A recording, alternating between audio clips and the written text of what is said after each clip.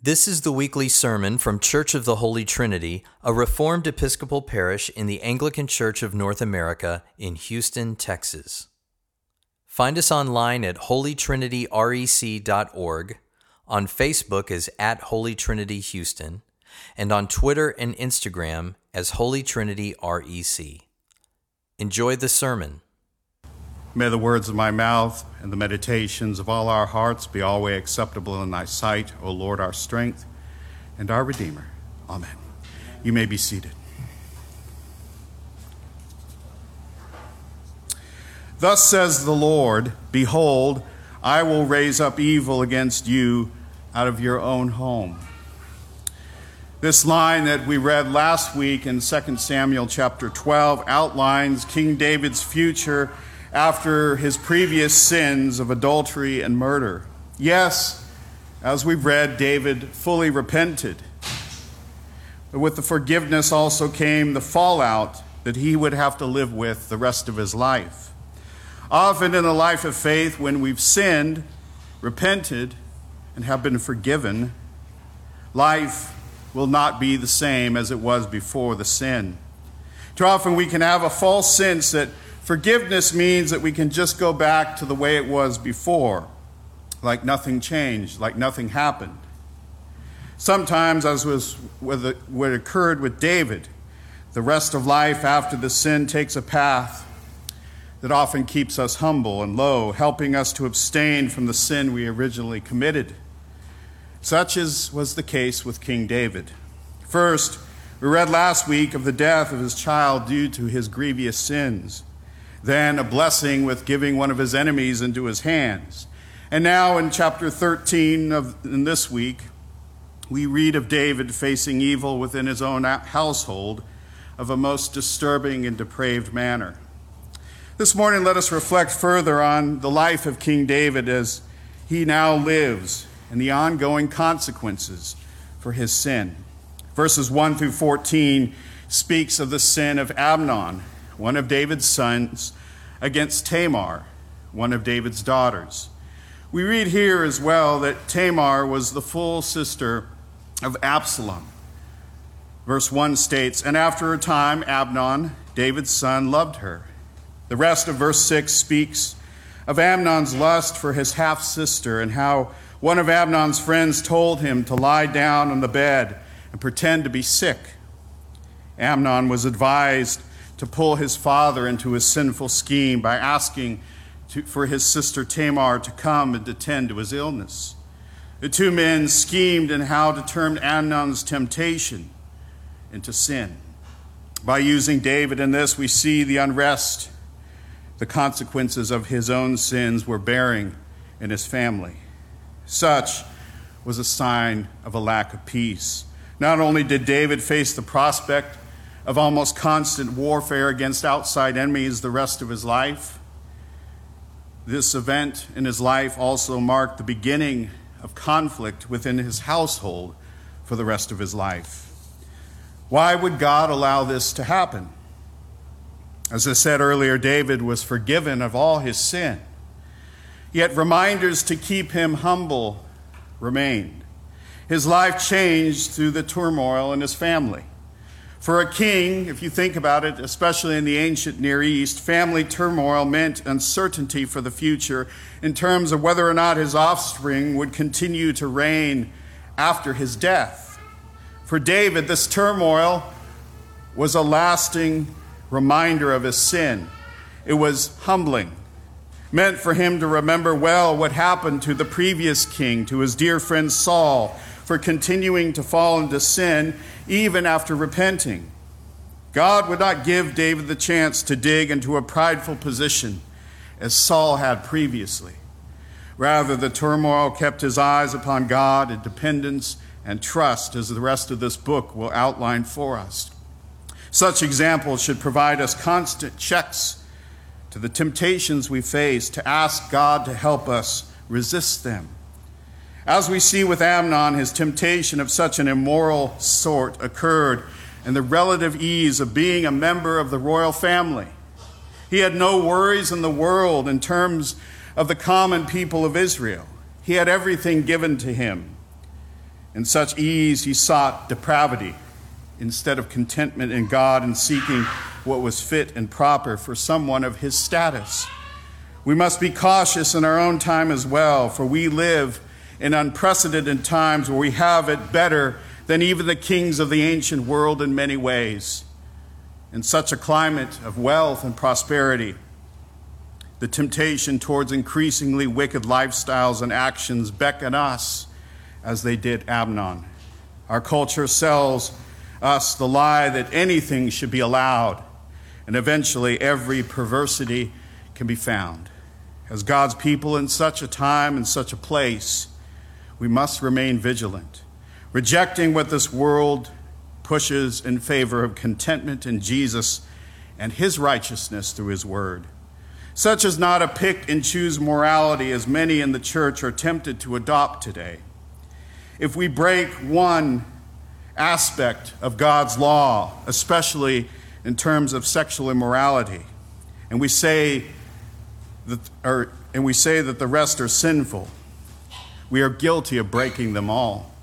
This is why we need to know God's word and how it speaks to intimacy. That such is only sanctioned by God between a married man and a married woman. All else is considered sinful by God. We do not have the ability or the right to pick and choose what we think is moral and immoral. Only God has that power and authority, and he's given it to us in his word. We must submit to it and ask God's help for the areas where we're weak and need his strength to resist through prayer and every avenue of grace given to us. For Amnon, another dangerous note to his temptation was that he was aided by another person to pursue his sin. His depravity stretched from keeping such within to seeking another person to help him attain it. The call of God's word is to seek his help and others to resist temptation. When we drag others into fulfilling our temptations, we seek greater chastisement and greater consequence. Verses 7 through 14 speaks of Amnon's sinful plan coming to fruition, from using his father to the rape of his half-sister. In his depravity, he even resisted his sister's pleas to take the matter to their father. She tried all she could to stop this sin. Amnon, in his temptation, was not interested in doing anything right. Even at Tamar's offer and desperation for him not to commit this sin, she begged him to ask their father to give her to him in marriage. Amnon, as we read, followed through with his temptation and did what was considered an outrage in Israel. An outrageous thing is a phrase that we find only a few places in God's word, and it has to do with sexual immorality of the most violent sort. The first act of turmoil within David's household mirrored what David did in his adultery. And the second, we will see next week, mirrored what he did to Uriah. Verses 15 through 22 speaks of the aftermath of Amnon's corrupt act and the initial response of his family. Two additional depraved acts occurred from Amnon toward his sister. First, we read in verse 15, "Then Amnon hated her with very great hatred, so that the hatred with which he hated her was greater than the love with which he had loved her. And Amnon said to her, 'Get up, go.'" In giving in to this vicious temptation, the real intent of his actions was revealed, as is always revealed in sexual immorality. All sexual sins, at the end of the day, are acts of hatred towards God and towards the people the acts are committed. The world may object to this, but repeatedly in our relationships, sexual immorality reveals and begets in the end hatred and not love. The second horrid act after telling her to go was Amnon's reply to this from his sister in verse 16. "No, my brother, for this wrong in sending me away is greater than the other that you did to me." But he would not listen to her. He then threw her out. Even in the midst of Amnon's disgusting behavior, Tamar tried to rectify the situation through giving Amnon one last opportunity to make this right. He, in his sinful state, refused and put her out.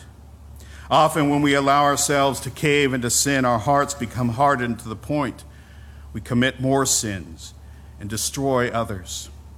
After Tamar publicly tore her long robe, placed ashes on her head, and cried aloud, we read that her brother Absalom, her full brother, inquired of what happened to her and did the only thing left to do out of kindness, to take her into her house the rest of her days.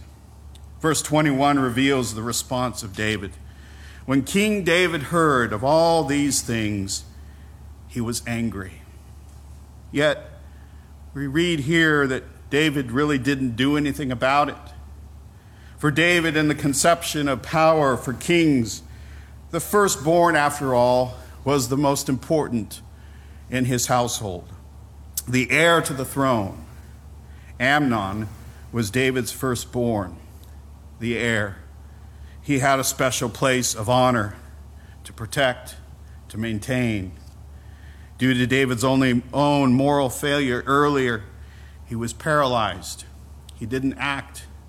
The consequences of his sins was toppling his own ideas and plans for the future of his kingdom and his family. We read the following in verse 22 to close the reading today. But Absalom spoke to Amnon neither good nor bad.